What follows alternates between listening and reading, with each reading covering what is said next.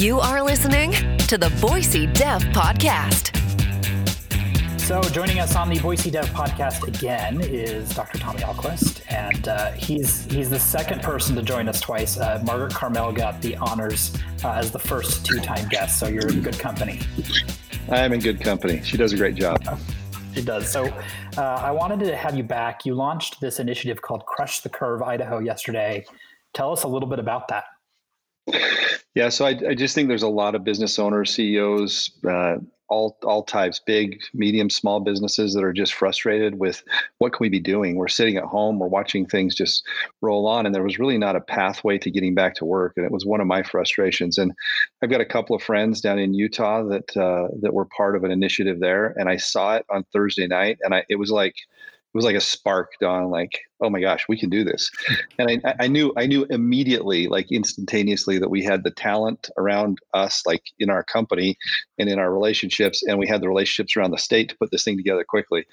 And so I called Courtney Lydiard, my partner, and just said, let's go. And he immediately said, hey, I'm in, let's do it. And within literally minutes, we had launched a kind of a plan, and really worked nonstop around the clock since then. Troy McLean's been incredible on Tavuti's side. His team did not sleep, literally, building the website database and getting it going. There's a lot to it, as you know. Plus, it was coordination with all the sites around the state. There was making sure we had enough equipment, making sure we had enough tests. So it's been a crazy few days, but very rewarding, and I'm excited about it. So I'll just disclose that Seltzer Medical, which BVA owns, is underwriting some of our COVID coverage on Boise Dev. But hopefully people know I'm pretty independent regardless. So I want to ask you some questions here.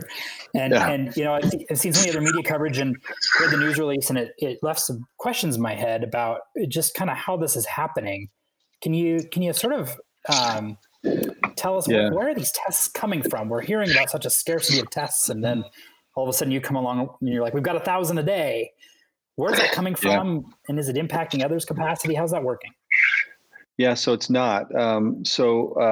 If I get a chance, and I haven't really had a chance like with someone like you to kind of just get into the nitty gritty, so I will. One of the things that I've always heard too, we just can't test everyone. I think everyone, every single person that's intelligent and understands what we're going through is saying, why aren't we testing people? So we've all asked the question. We're not unique in that. What was unique, Don, is the very first calls I started asking, and I wish there's in my notebook, I'll keep it forever. I called Spencer Cox, who's the lieutenant governor down in Utah, and talked to him, and he was super helpful, and he kind of outlined what they did, and pretty much everything he said was true. So if you're a traditional lab, right? So if you're a traditional, so let me just use Seltzer as an example. Quest is our lab. When Quest is the lab expert tells us there are no more tests in America, we can't run anymore. We have a capacity that's this big, and we're the experts, and we're your lab. What most of us do is say, oh man, that's horrible. And you're hearing that from everyone else.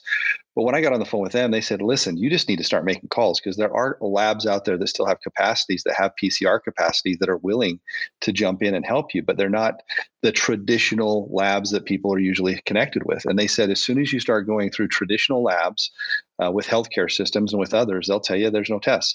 The second you go outside of that, now these are all FDA labs, these are all qualified labs, they're just labs that had available capacity. So immediately got on the phone. I would tell you probably within about 10 hours, I had secured enough labs, enough tests for us to know that we could do this. And it's been amazing. Those relationships have developed. And then you can imagine, once you get into those sectors of the market, and you say, hey, I need swab kits. I need this. I need that. I need this. They're like, okay, here's who you call. Here's who you call. And I've been just cold calling people. I mean, I've cold called a notebook full of people, introduced myself and said, can you help us? And they've all been very helpful. So let me just quickly, so we secured the labs. That was the first thing, because can we run the test? The second thing was, okay, we can run the test. How are we going to do this, right? We already know we have a network of kind of people doing tests here, but what around the state? So I started making calls to friends that I have that are CEOs of hospitals, civic leaders, Department of Health around the state, saying, hey, what are you seeing? What are you hearing? What could we do to help you? And that pretty quickly, they said, hey, if you can figure this out, we would love to be part of something like this. So the coalition came together quickly. The group of CEOs was awesome because you had really, really smart people that know how to run business and move at the speed of business, and getting them on the phone and saying, hey, how do you want to help? We divided into 7 subcommittees immediately. Like the next morning we were divided and we were conquering and then working around the clock and pulled it together. So how does this differ from a test that somebody might get at one of the traditional health systems right now? I'm hearing that there's long lead times, 9 and 10 days lead time, and you're saying this is going to turn around in 2. Is there a difference in the test? Nope. And what is that? The only difference in the test is that they've got a backlog of thousands of tests at the traditional labs they're using. And so you're in line. That's the only difference. It's the exact same test. It's not a different test. It's a different lab. So these are all FDA approved labs with the same exact machinery that just had capacity versus a Quest lab or another lab. I'm not picking on Quest. I'm just saying a lab that has 65, 70,000 samples in front of you with the capacity. And I can go deep with you if you want to into the science behind these labs, but there's the problem with the science is doing the RNA extraction, and there's actually some awesome things happening. I've got a machine secured for me in Minnesota right now that allows you to do extractions of that RNA very quickly and do 96 at a time. So there's a lot of technology coming up quickly, but it's the same stuff. We're not doing anything outside of, I had someone from the health department call me, and I've been fielding all these calls saying, you can't do this. Can't do what? Well, you can't go do, you can't use tests from someone's, they're doing in their closet or their garage and trying to make that sound like that's a test. It's not that at all. These are traditional labs, same exact equipment, just done in a different manner. In fact, Spencer Cox told me the very first time I called him, if you have to have 5 or 6 or 7 non-traditional, meaning traditional through the health system labs that have capacity to help you. And that's what we've set up, is a network of those. So, I mean, are these labs that have like CMS certification, or yes, is there 100%? Okay. So they're all kind of the same. You're promising, 7,000 tests a week, which is a lot when you look, and I'm just pulling up the state of Idaho's latest testing numbers, and they've done not a ton, and they're trying to compile both the labs. They say they've tested 11,891 as of yesterday, and that's over 6, 7, 8 weeks. And so you're saying you're going to do 7,000 in a week. Yeah, we can do more than that. I kept it low. I mean, this is one of those times where you don't want to overpromise and underdeliver. We can do more than that. We have capacity to do 2,500 a day through the sources we have. What we had to do is wire money out to hold our spot in line, and so that we make sure that we have access to those tests. But we can do more than that. But there's the other part of it, right, Don? It's not just running the test. Now, what is the process to get people qualified into a testing center, right, get the test run? So that's, listen, if we on the private sector through another method cannot mess with the traditional ones going on and add 7,000 to 14,000 tests a week to our database in Idaho to actually know what the heck's going on, that is a very good thing. In fact, I'm just waiting for someone to shoot a hole in this thing, why this isn't a good thing. It's traditional labs. They're completely, and all we're doing is testing people that have been begging for it. Can you imagine? Let me just ask you this. Here we are sitting at home, businesses shutting down, the economy going in the tank, people frustrated, and we're not even testing our frontline workers who are spreading the virus right now. So some of your partners have had cases, Jackson's Food Stores, Albertsons, some others. The online information is telling people, hey, you know what, if you've got a severe case, you should go to your traditional medical provider. But the thing that strikes me is, if I've got an urgent case, let's say I'm running a fever and I've got bad symptoms, and I'm like, okay, I'll call my primary care doc at St. Luke's or St. Al's or at Primary Health or wherever that may be, I'm gonna have to wait 10 days for a test. But this is a faster testing mechanism, but can you help square that up? Yeah, and we'll still take them. I mean, listen, I tried to be careful here so we didn't act like we were stepping on anyone's shoes, right? I mean, I've used this analogy a lot just because I think it's a really good analogy and puts it right in front of people. And there are a lot of egos in the world. And there are times in life where you can have an ego, and there's times in life where you just need to take your ego and put it in the back and do what's right. And one of those times is when a patient rolls through the door in an ER, And I've watched really, really bad doctors who have egos not listen to their team, their respiratory therapist, their nurse. I mean, you got a patient dying and hemorrhaging, and you're saying, I know it. I know everything. And I've seen other ones, which are most of the ones I worked with, that it went in with a team approach. Who gets it doesn't matter. Let's go save the patient.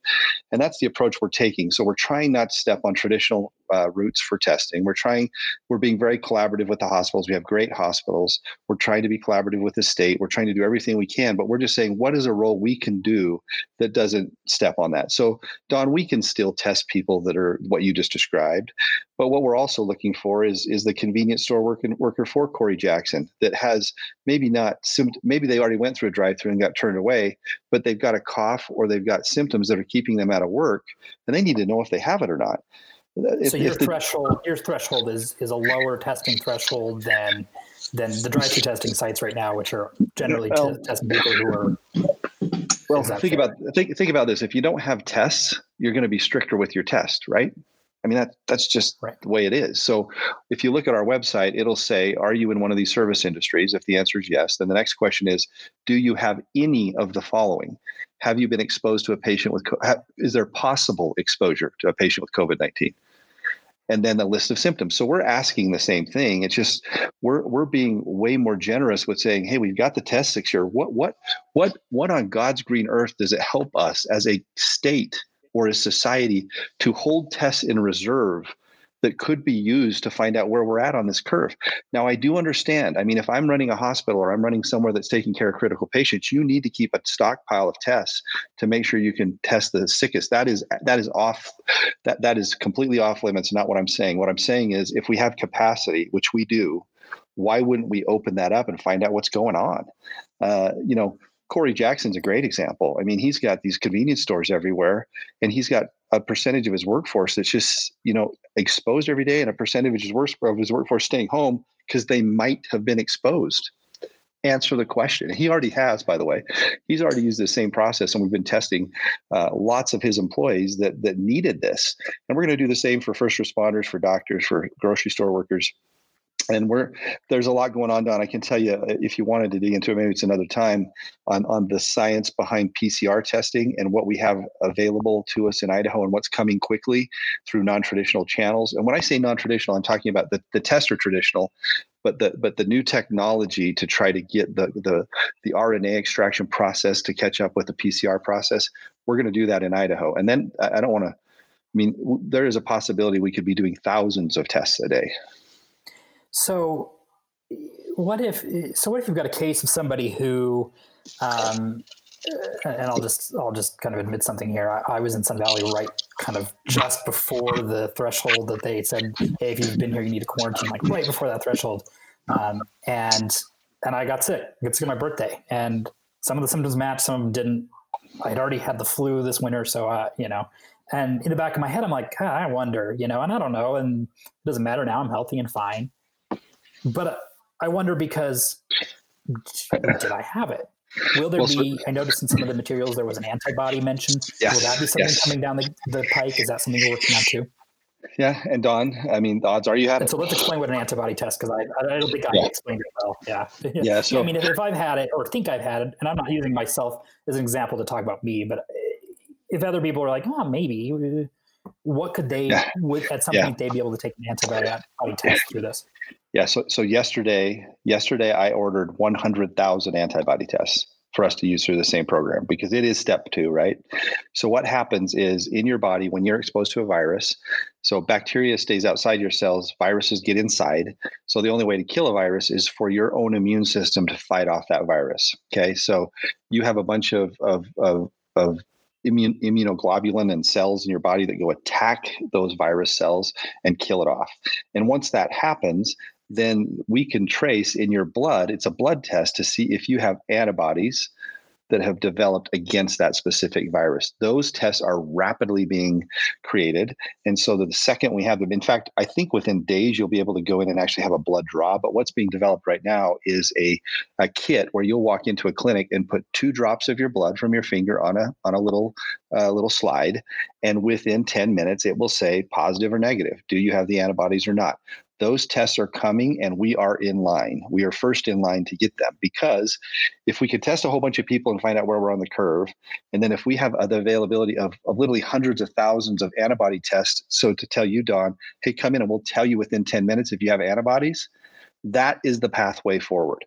And so we're doing both. That's not available yet, but I've been on the phone with multiple companies around the country that all are at the same pace, because what they have to do is they have to get FDA approval. They have to go through all of the check boxes to have a test that's safe and reliable and approved to be used. And then the second it is, they will start manufacturing those in mass.